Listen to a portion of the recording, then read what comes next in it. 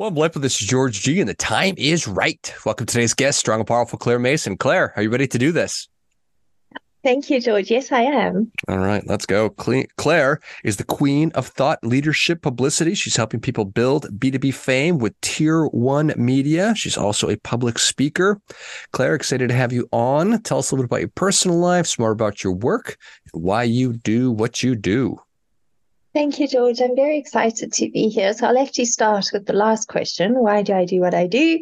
I am a thought leadership publicist, and I do what I do because I love stories, and I really do believe stories make the world go round. And far from the idea of us creating a footprint for ourselves as thought leaders being all about me, I actually really have a strong belief and a lot of evidence to back it up that establishing yourself as a thought leader is actually an act of service. The people who really need your help and your services and the products you create, they can only find you if you really make yourself visible. And you do that by building a personal brand, becoming a thought leader. In terms of the work I do, it's finding people's stories and translating them into ways that the media want to cover. And then in terms of my personal life, I love dancing. I am having a tango moment currently, so I'm hitting the tango clubs in the evenings. And then a great love of my life is Duke the Great Dane. So that's what I do in my personal time: dance and walk Duke. I love it. Do you see parallels between dancing and the work that you do? Yes, that's actually a great question. Yes, I do. The parallels that I would think off of the top of my head is that there are many different ways to get to a destination. It's not always a straight line. You might have to do it in, two steps forward, two steps back. And then I suppose the other element is really creativity. I work in the B space, which is business to business, but stories and approaching angles and themes and commenting on the big stories that are going on in the media already, those doors get opened by being creative and innovative and coming at angles with new ways of looking at things. So yeah, a lot of parallel. Imagine you have to be a good dance partner with the different media outlets, and Yeah, well, that's true as well, and that's really where relationship building comes in. And we've got a lot of commentary at the moment, and I think rightfully so, around AI and the exponential leap that it took this year. But you still can't replace relationships. So that's key to. I always say, the media is far from perfect, but it does still represent more of a meritocracy than many other visibility or marketing channels. You can be a solopreneur of one, and on the basis of a good story, you could be landing those tier one titles like Fast Company, Business Insider, Forbes, the big media, as much as a Fortune 500 with huge resources at their disposal can do. But on the other hand, if you build a relationship with an editor or journalist, and you can do that very easy on social media, follow them, comment, like, share their articles, though that also goes a long way to helping you get the media coverage you wish for your own brand. a lot of good stuff there.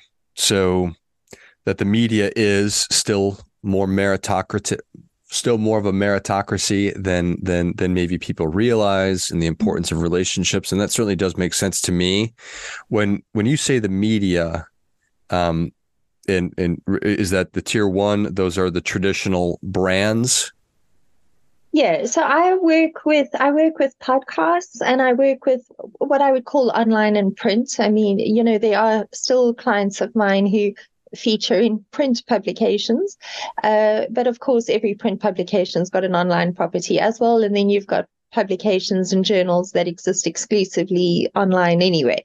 So let's call it written content, written media. And then I've worked with a few streaming platforms and, TV shows and all the rest. So when I talk media, when I'm talking tier one, I am meaning the media brands that we all know. So the ones I've just called out: Forbes, Business Insider, Fast Company, New York Times, Financial Times, whatever the case might be.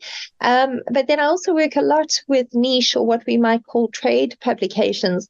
And interestingly enough, those those publications are often the publications where your audience is sitting. So I'm working with a client at the moment who is a coach, and we're really targeting HR publications. And, they definitely have smaller readerships than the big tier ones, but that's where your very warmed up audience is sitting. So it's a combination of trade or niche media and then tier one media. And a good publicity strategy will always include both, because your trade media is really where you can be doing more of your lead generation. And your tier one media is where you'll be doing more of your brand building and credibility building. If you say, you've just been featured in a column in Fast Company, people already have an idea of how to position you in their own minds. As I always say, compared to saying, I've just been featured in my own LinkedIn feed, you immediately get an idea.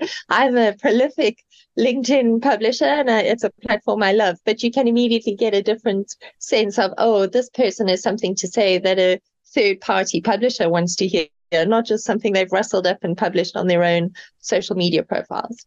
Yeah, social proof is a really, really powerful thing.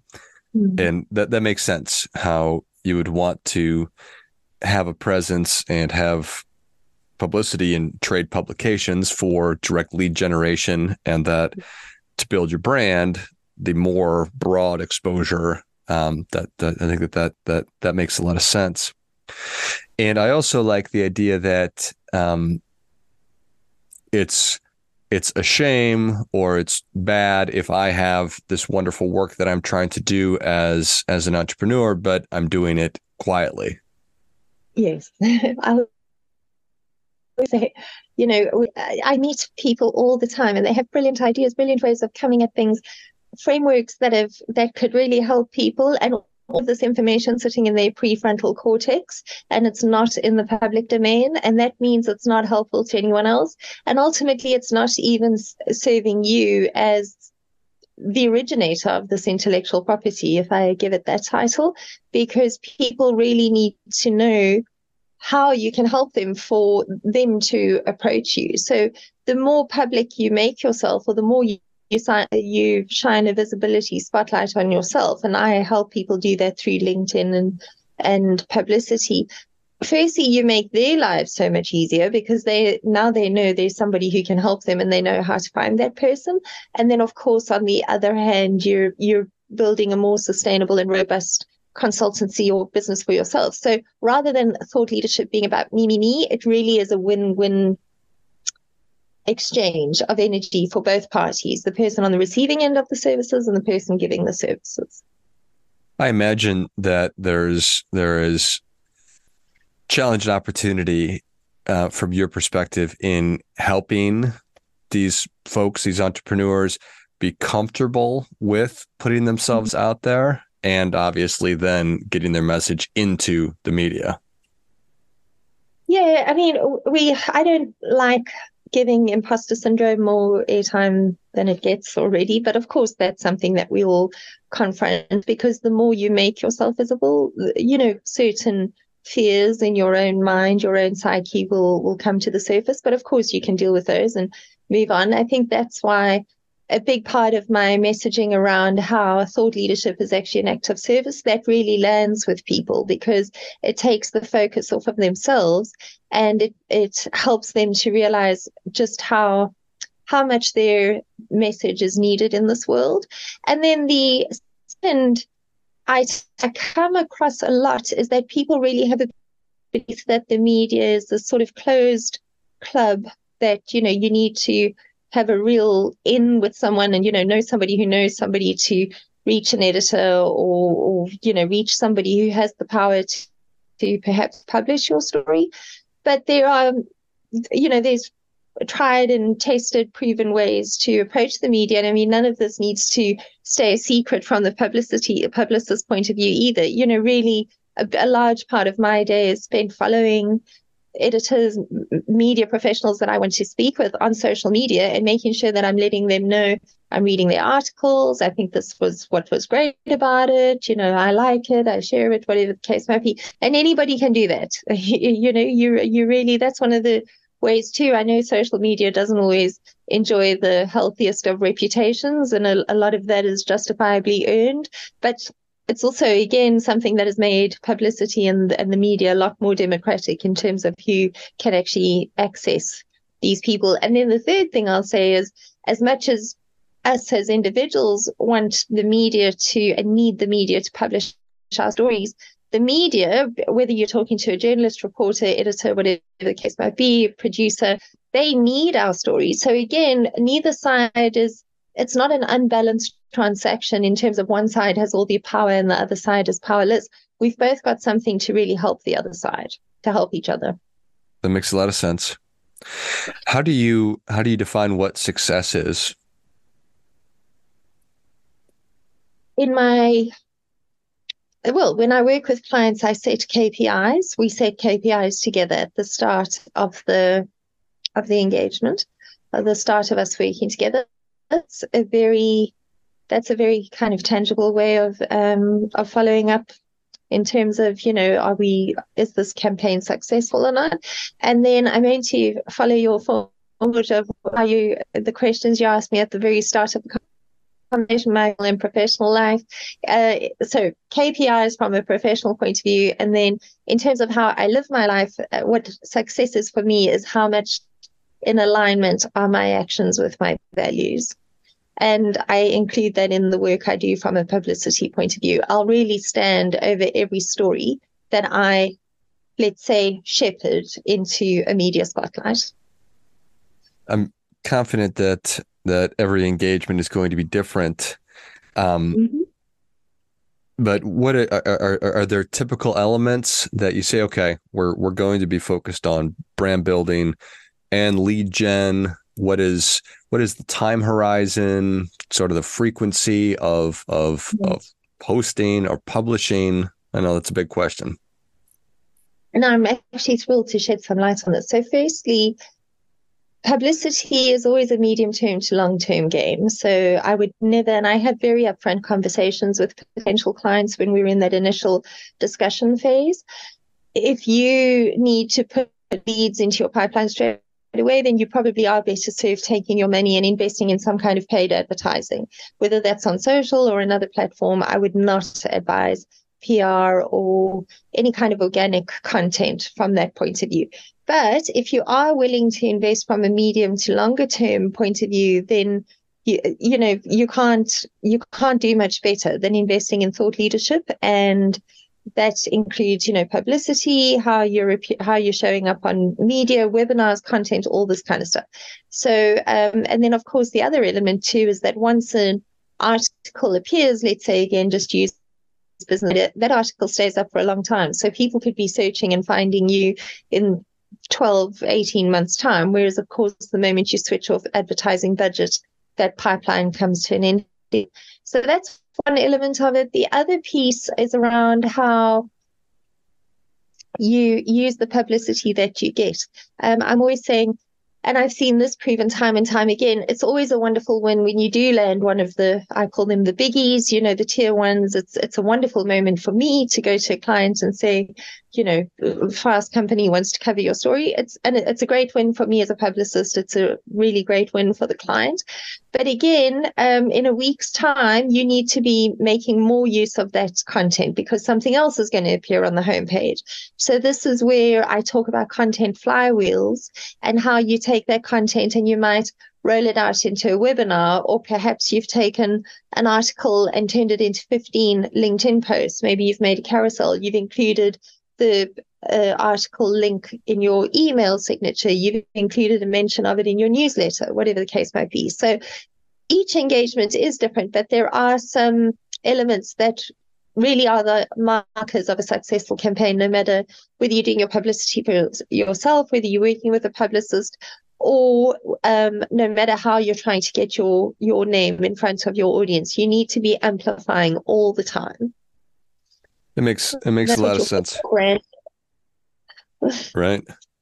And certainly almost take for granted that, I got featured in Fast Company. Now I've made it. Well, that's awesome that you did that, but we'd be squandering a massive opportunity if you didn't have that have that flywheel, or just the plan for how you're going to maximize that for the long term, because to your point, it is going to at some point kind of go away. So Yeah.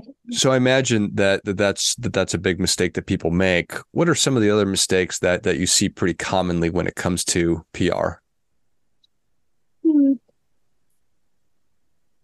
Well, again, the point I made earlier, thinking that the media is closed off to them, it's not, and it's a lot easier to access than you might think.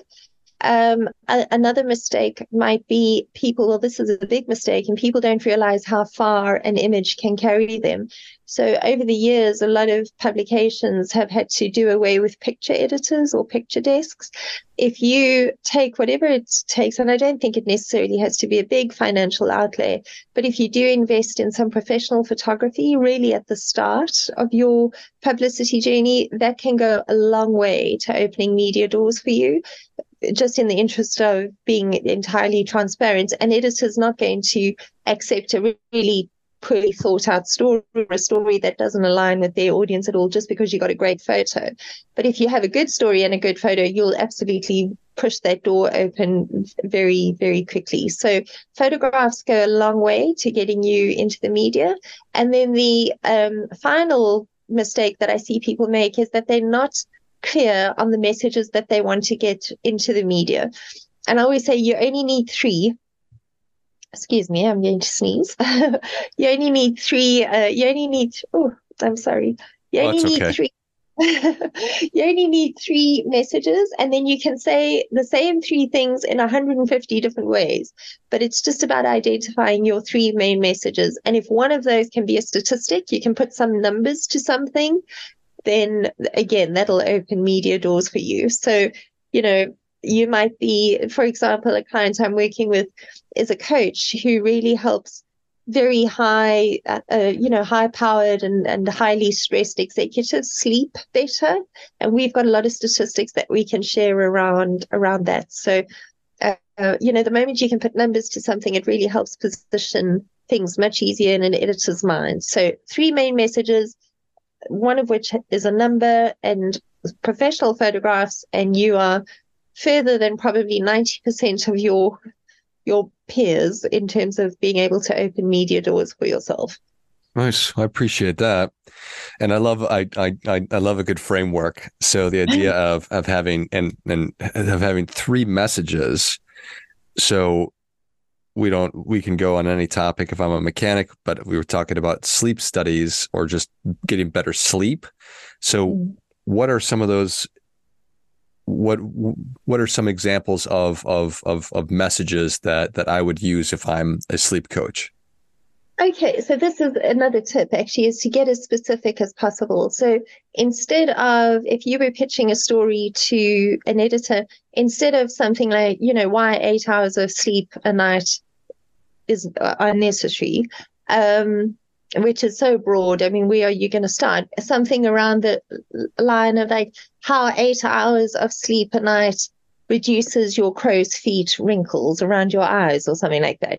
I was on a webinar about a year and a half ago with the lifestyle editor of a Refinery 29, and she was saying that she's looking for articles now, not about 3 yoga moves to combat tiredness, for example. She's interested in 3 ways downward dog combats tiredness. So getting more and more specific. The more niche you go, the more you'll open those media doors for yourself. So that was just an example from the sleep coach, and then from the horse's mouth as well, from a media specialist. Yeah, I appreciate that. So being specific over broad, and when you say that, it makes perfect sense, but it's just, I don't know if that's necessarily intuitive. So very helpful. I love it. Yeah.